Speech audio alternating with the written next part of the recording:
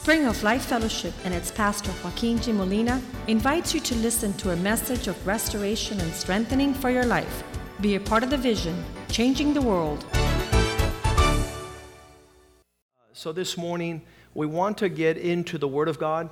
There are all types of people that have come to worship here and to know the Lord, but I don't want our worship to be without understanding.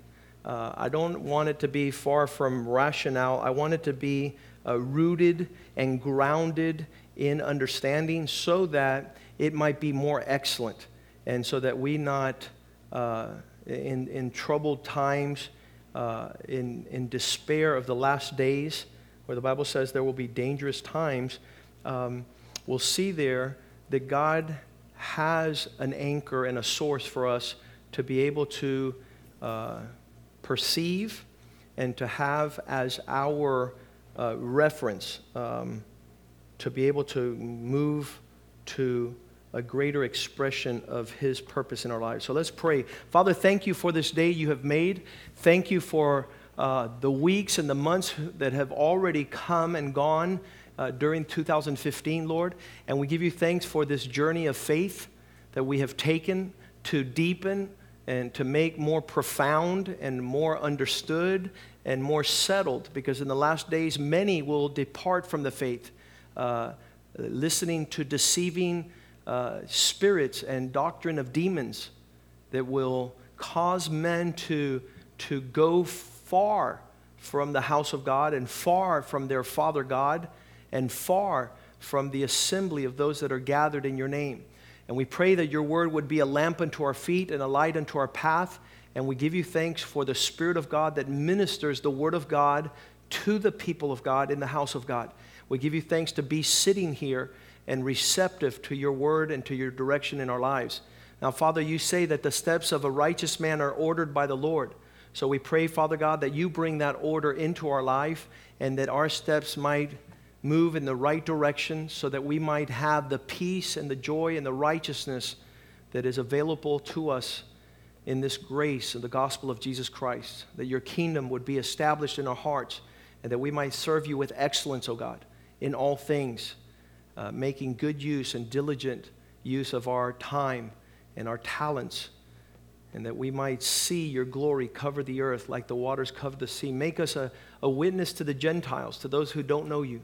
Let them see the prosperity of our vineyards and our storehouses overflowing with all manner of blessing, Lord, that we might be a source in a time of famine, that we might be fruitful for staying in the land and sowing good seed and reaping a great harvest. We pray that you prosper your word in our hearts and in our lives, and that you do exceedingly abundantly above what we pray and ask for this morning. In Jesus' name we pray. Amen and amen. One of the greatest travesties that have occurred in the life of man is the absence of order. And you see that everything in our modern days are out of order. I was talking to a young man in my office before the service, and there was a time upon the earth that men would study the existence of humanity. They would come out with all sorts of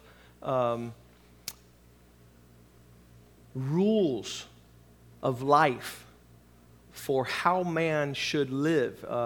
This was called the vocation of philosophy. Why are we here as humans? And what is our greatest expression as a human upon the earth, the time we have? And the truth of the matter is that this has all been established in the beginning by God, and man has lost it. So that whole time of the philosophical age where men tried to figure out why they were here upon the earth and how life was best to be lived was not a manner that needed to be sought after, but a manner that man had lost. So many of the men and the families and the marriages and the children no longer have an understanding of what life is all about.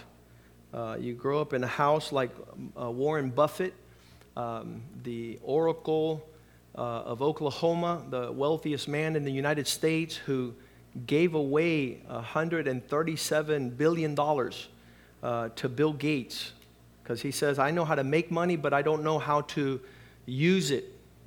And so as a child, they taught him how to make a lot of money. And so that's all he knows how to do. After he was married for 25 years, his wife says, guess what, honey? I've known you long enough. I'm going to San Francisco and follow my musical career. And she left him and left her children after she had raised that family. And before she left, she made sure that she got him a girlfriend. And so she went out and picked a girlfriend for her husband. And all three of them lived happily ever after in the chaotic relationship of a threesome. And so when you see men aspire to greatness and to financial prosperity, but the destruction of the family is the legacy, that is not any prosperity by any stretch of the imagination. That's embarrassing, that's shameful. And so after man had lost his purpose for living, people like Paul in Ephesians 1:17 would write letters, and he would write these letters to the church and says, I pray that the eyes of your understanding, he says, that God of the Lord Jesus Christ, the Father of glory, where the glory is going to come from, may give you a spirit of wisdom. The opposite spirit is foolishness. The works of a foolish man are wickedness. Some people say, well, what's so bad about being a fool? A fool produces wickedness. What's wickedness? Things twisted, things out of order. But the God of glory might give you a spirit of wisdom, of revelation, that he might uncover his knowledge. And this is what he's praying. I pray this for our church, that we not be a bunch of knuckleheads, that we not just be babbling idiots and know all the scripture, but that we might have wisdom. Wisdom dictates that you move in the direction of God's order. And revelation is that we might know him and not have somebody try to tell us who he is. That's going on a lot in the world today. There are all sorts of seminars, all sorts of conferences. But the truth of the matter, when you know him and know what he wants you to do, and you're walking in a spirit of wisdom, verse 18, he says, so that the eyes of your understanding, the eyes of your inner man will be enlightened. There'll be light there in your inner man, that you might know what is the hope of his calling. What is so good about him having called you? Why are you serving the Lord now?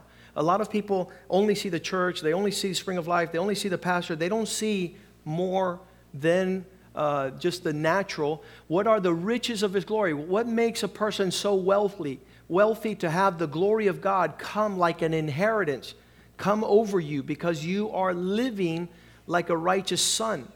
And so we talked about that during the last couple of weeks on Wednesday night. What is an inheritance? What is a reward? Who does an inheritance go to? Let me ask you a question. Does an inheritance go to a faithful son or an unfaithful son? To a faithful son. An inheritance does not go to an unfaithful son. He is disqualified. Paul says, after I've preached to so many people, I don't want to be disqualified.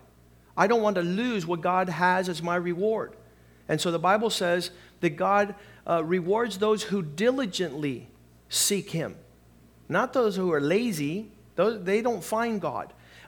So there it is. He wants our eyes to be open. He wants us to have wisdom. He wants us to be revealed. What is the inheritance and the glory to the saints? Verse 19.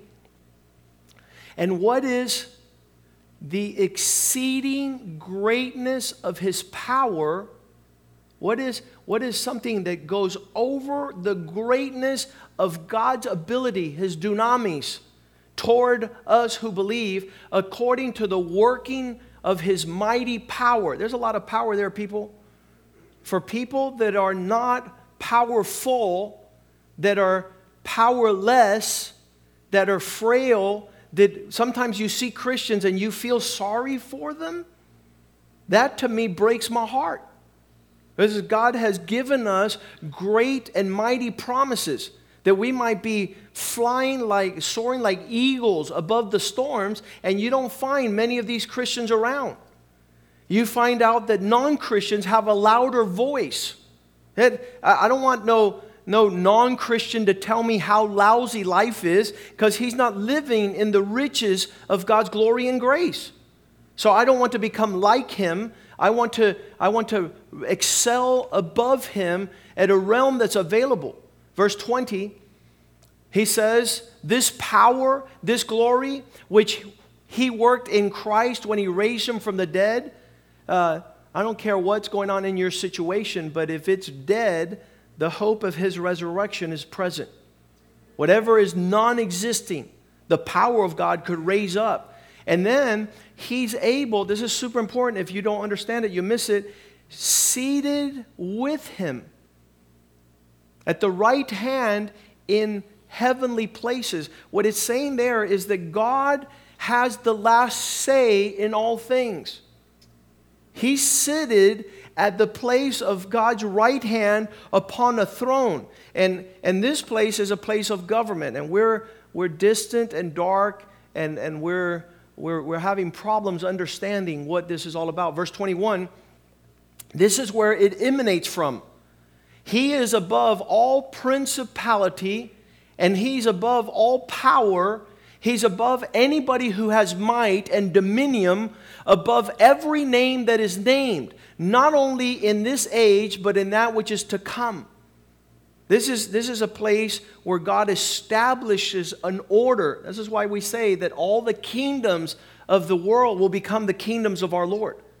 And when you're not in that framework, you're just lost and possibly living a life of sedition, a life where there's no order, chaos, chaotic confusion. It's the total opposite, where instead of power, there is no strength.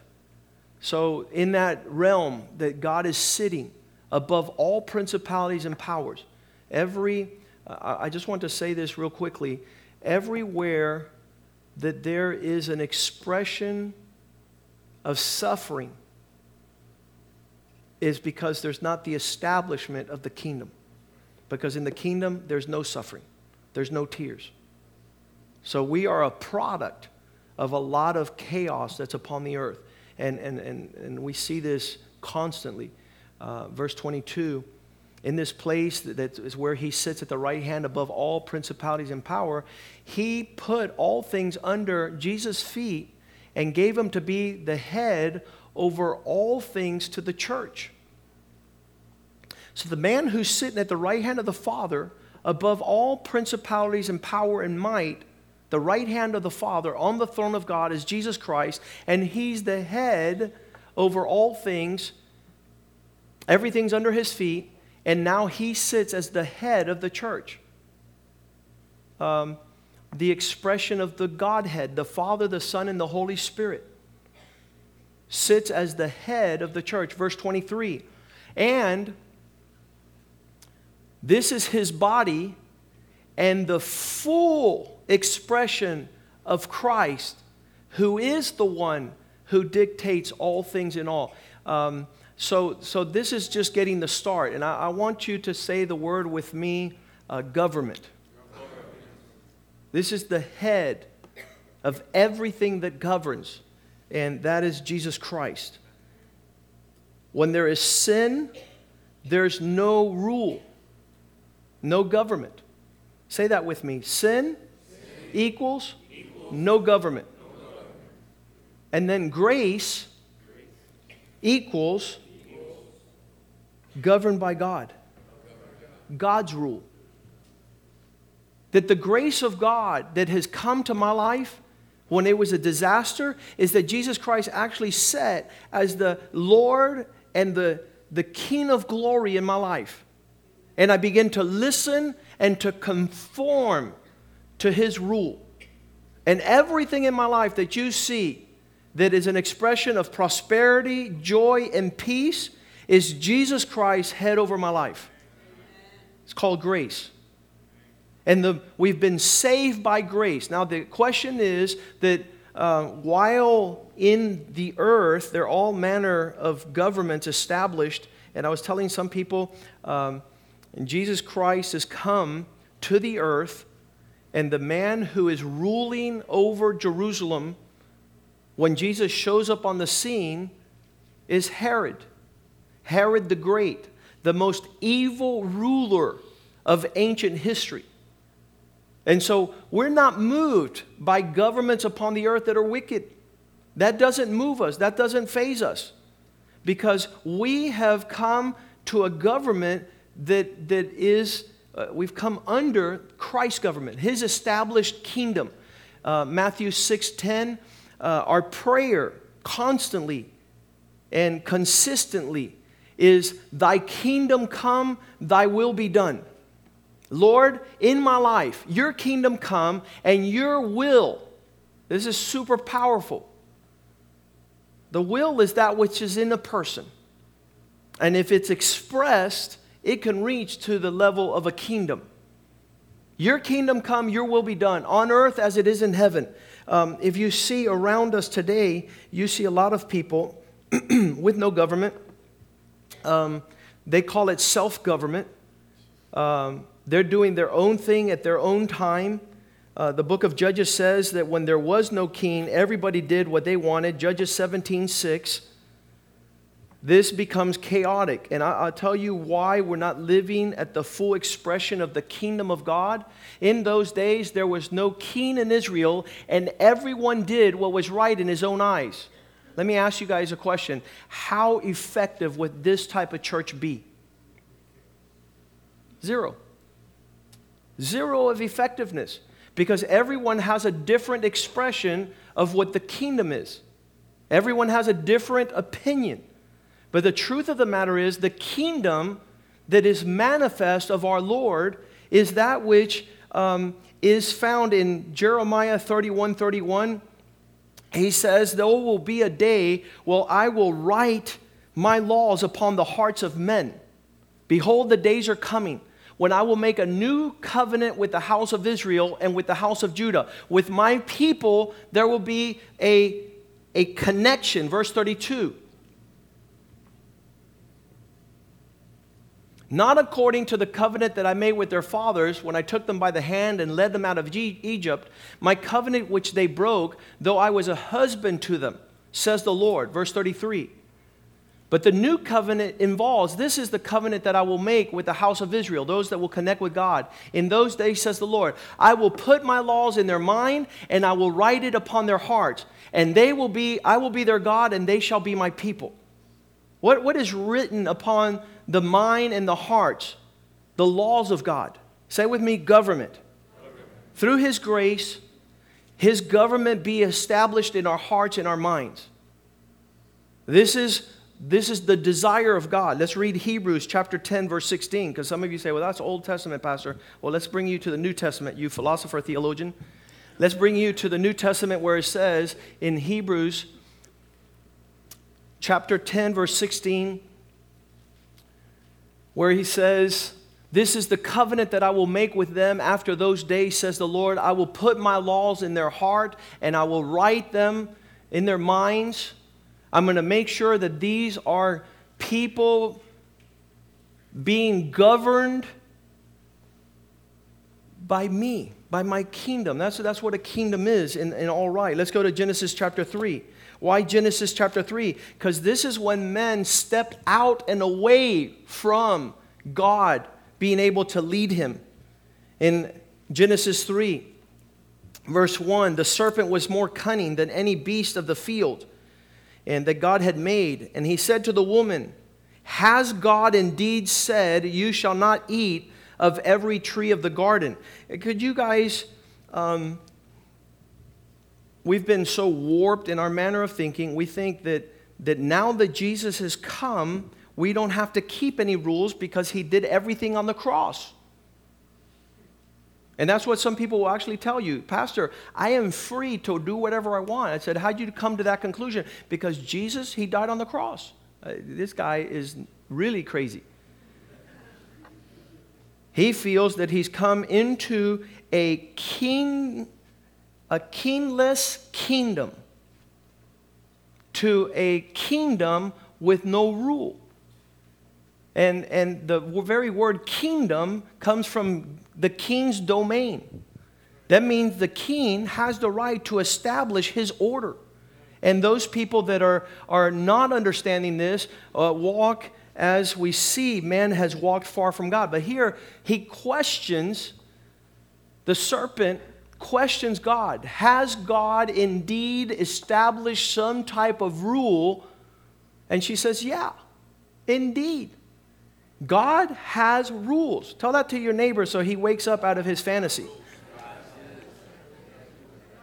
You can't say you belong to God when you walk free from the boundaries of His rule.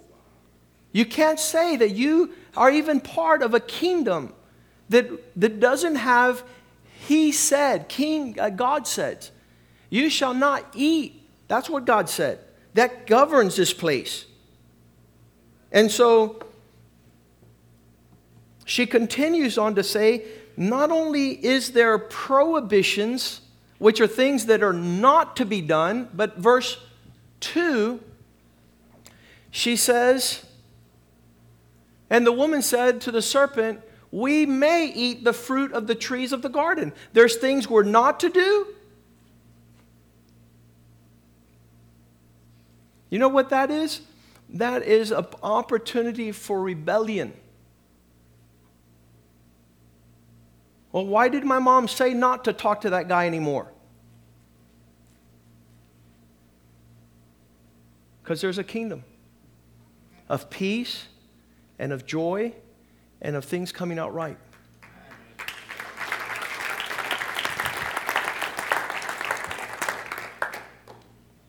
There are things that we're not to do, and there are things that we're to do. So, the woman says, we may eat of the fruit of the trees.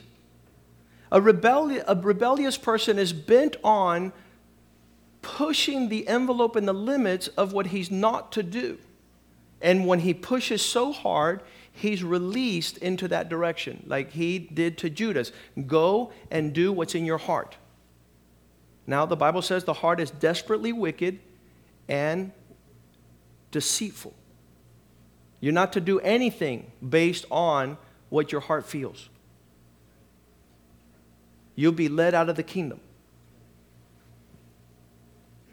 Verse 3, but the fruit of the tree, verse 3, which is in the midst of the garden, God says, you shall not eat, nor shall you touch.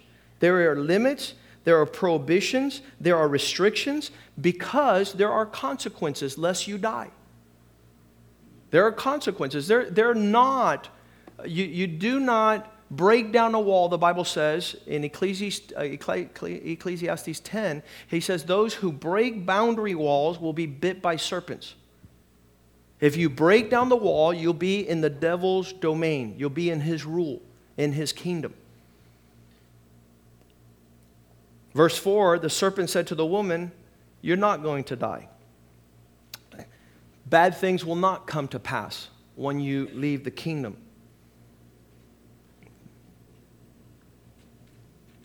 Verse 5, for God knows in the days that you decide to disobey God and eat, your eyes will be opened and you will become a government in yourselves, deciding what is good and bad.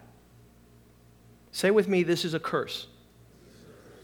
Because there's a way that looks right to man whose end is death, whose end is destruction. So now you have a 10-year-old who's rebelled from God's government and order of having family, a mom and a dad, and now he's the king. And the Bible says in Ecclesiastes 10, verse 6, woe to the nation whose king is a child. Let's read that, Ecclesiastes 10:16. Woe to you, O land, when your king is a child. When you have a knucklehead of a child making the decision in his life.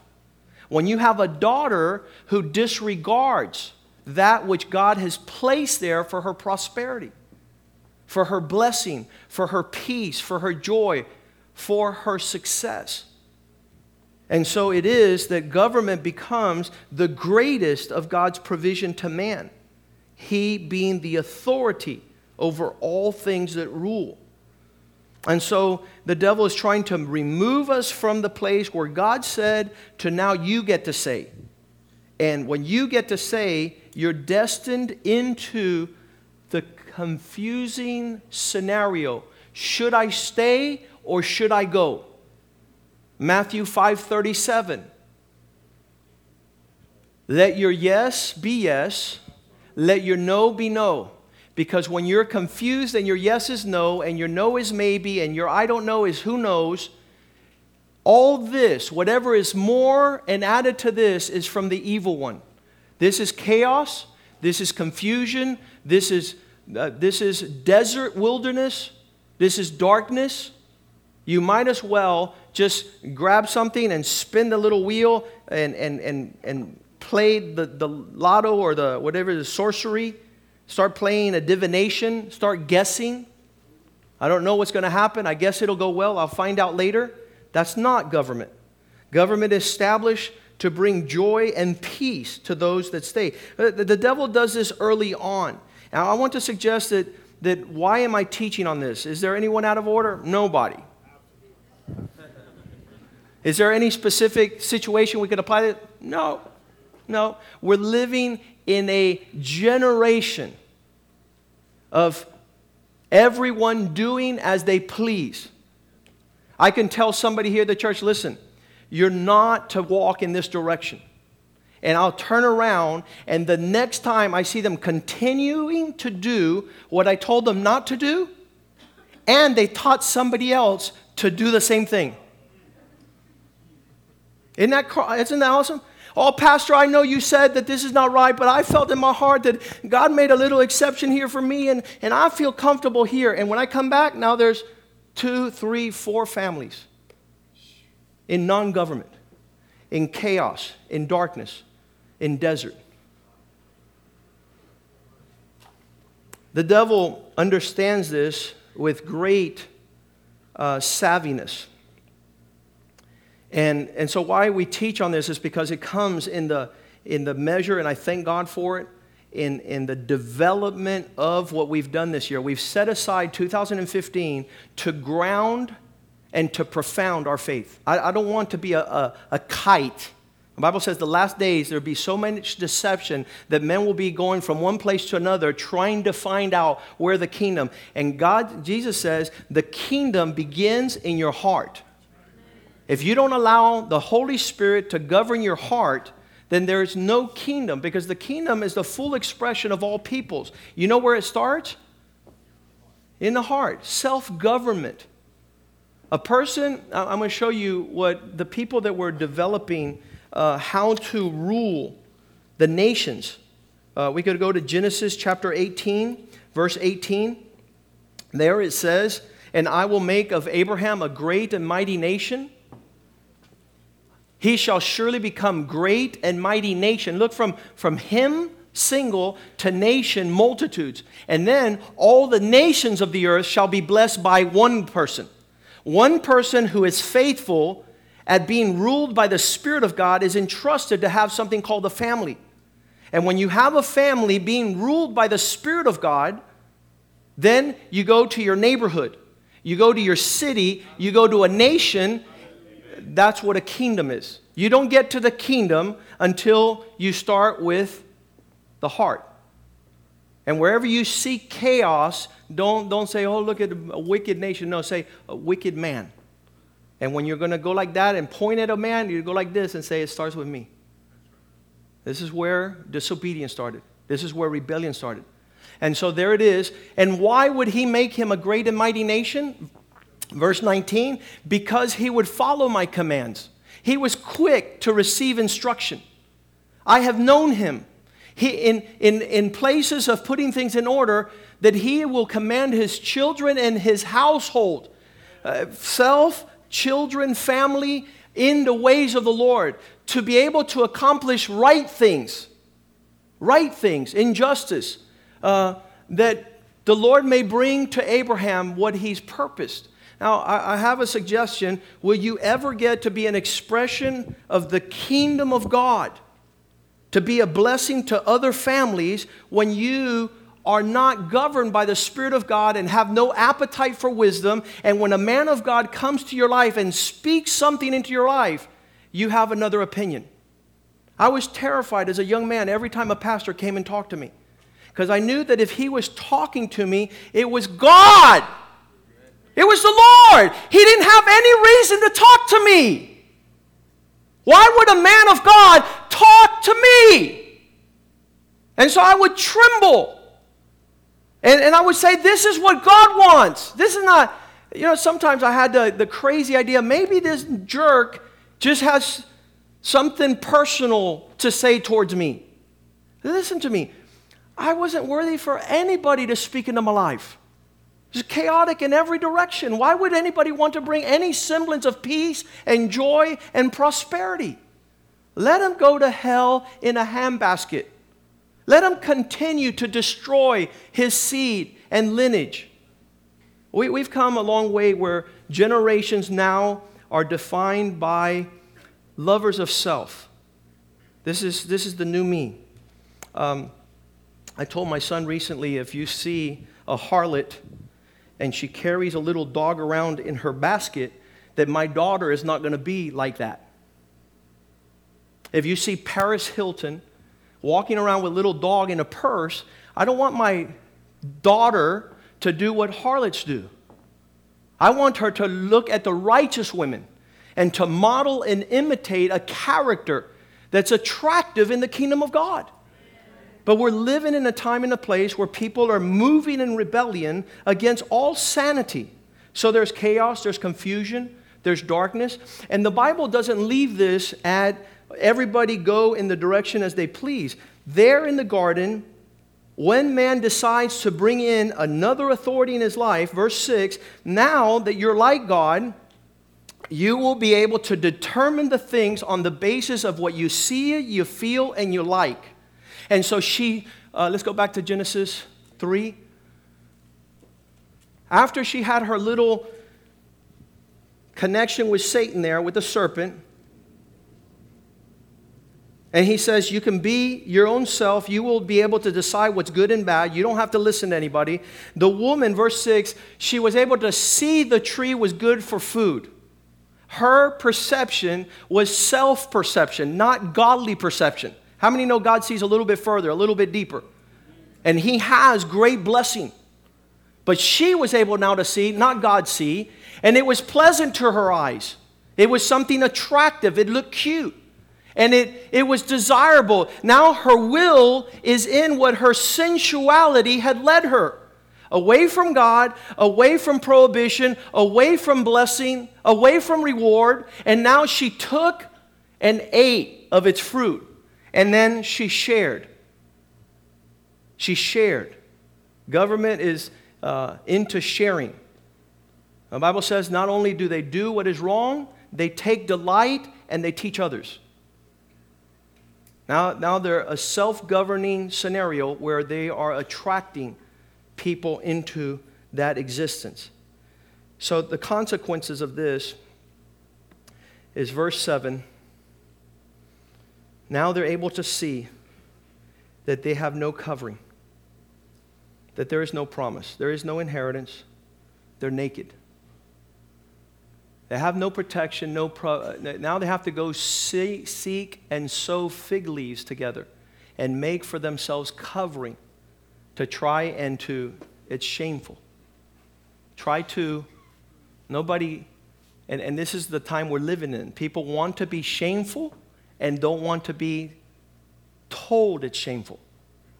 People want to do things without government, and they thwart into an existence that is really chaotic, and now they want to cover up chaotic and call it good, call it orderly.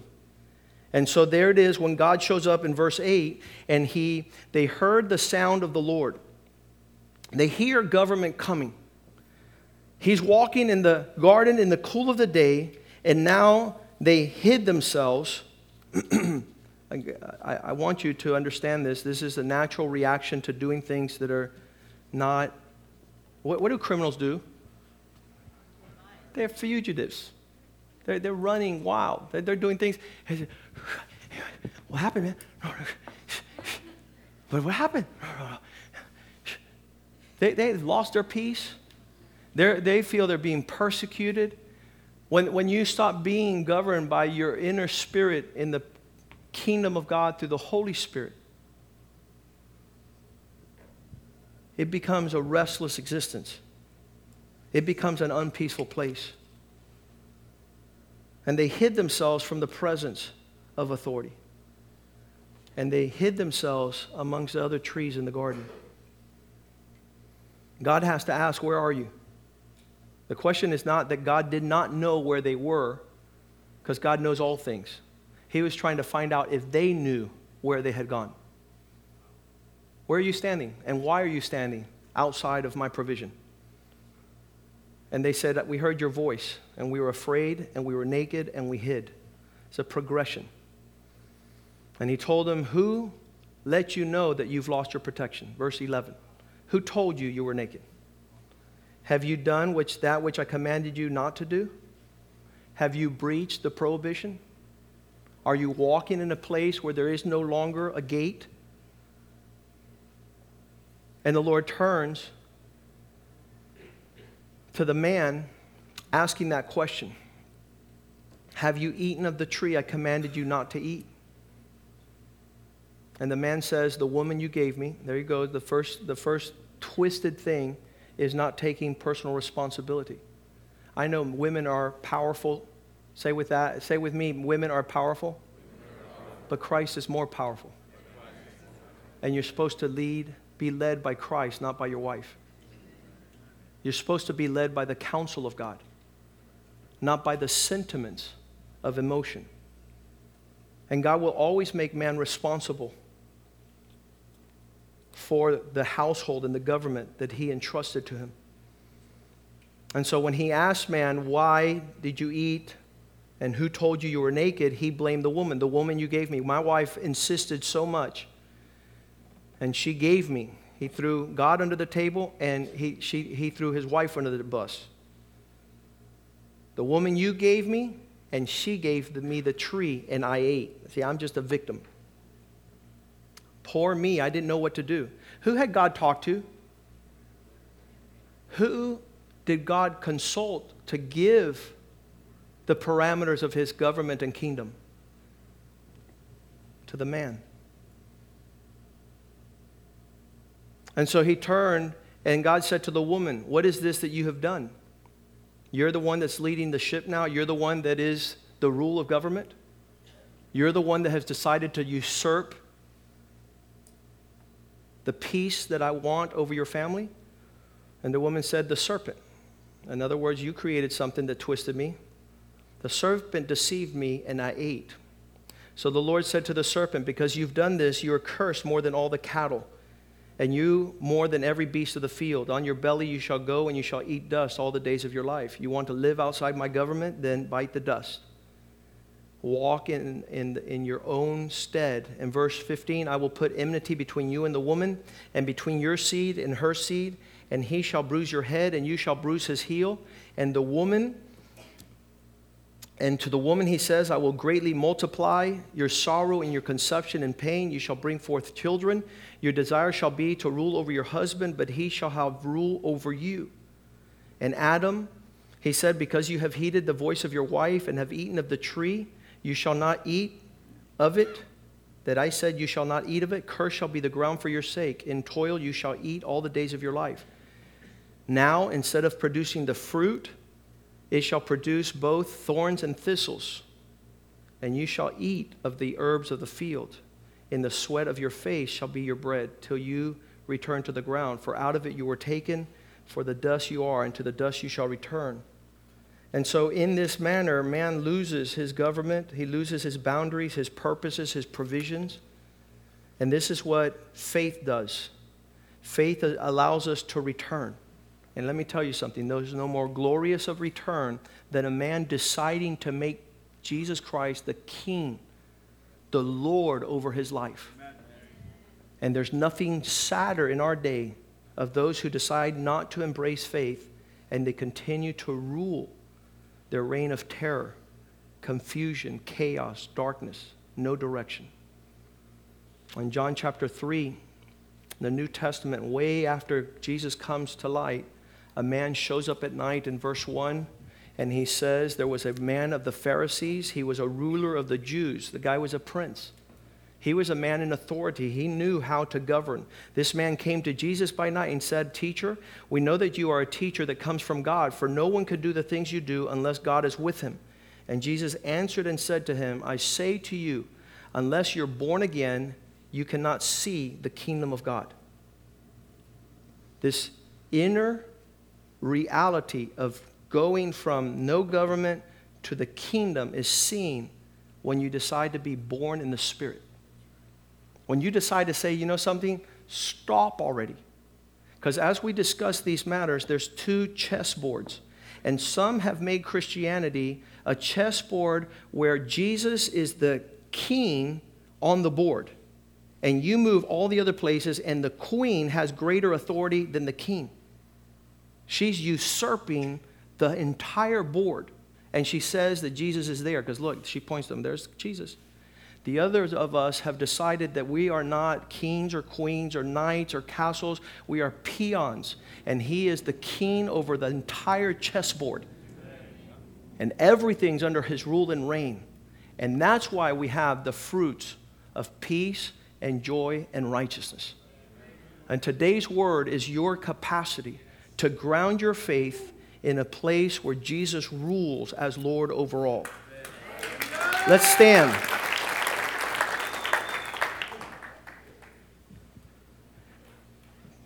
Self-government are thoughts, words, and actions. Proverbs 16:32 says that a man who cannot govern his own spirit is like a city without walls. A man who's not willing to come into the kingdom says, "He who is slow to anger is better than the mighty, and he who rules his spirit than he who takes a city." To govern your own spirit is having the capacity to understand. And listen, we just introduced ourselves to just a little bit of what God wants for us.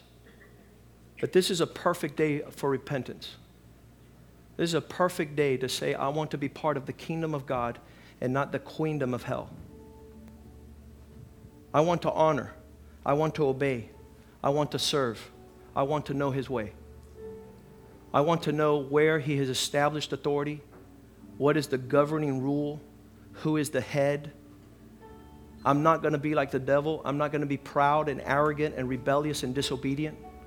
And each person's heart will govern his own ways. And then the kingdom he lives in will manifest that fruit. Father, thank you for this day that you have made for us to rejoice and be glad. Thank you that Jesus sits at the right hand of the Father above all principalities, power, above all authorities that rule in this age and in the age to come. Father, thank you that we're able to come in and see the kingdom. But we don't just want to see it, Lord.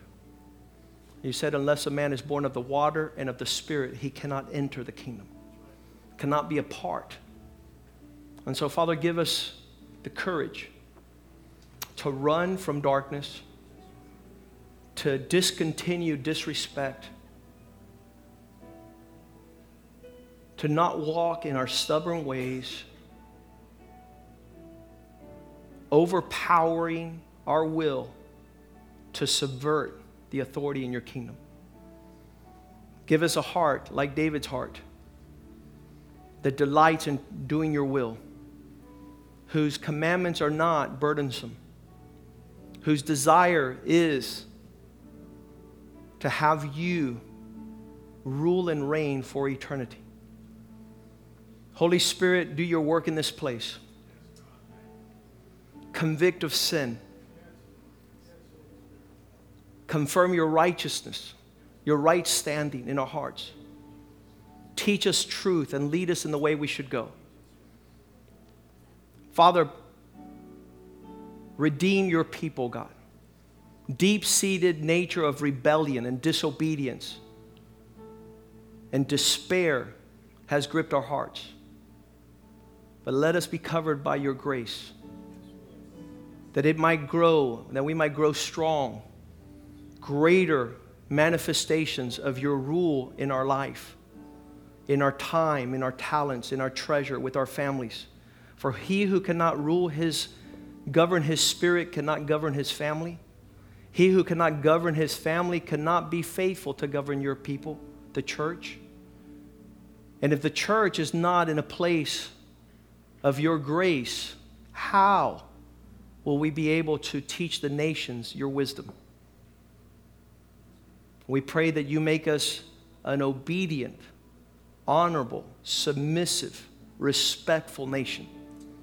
That the garments of Christ, we be clothed with garments of humility. That we would recognize the authority that flows from your throne of grace, establishing your kingdom in every heart, so that this church could be one, under one head, one lordship, one baptism. That we might be an expression of salvation to the ends of the earth. And we give you thanks that this year you've given us what we've sought, which is a greater understanding and measure of faith. In Jesus' name we pray, and the house of God says amen, amen, amen. We'll see the men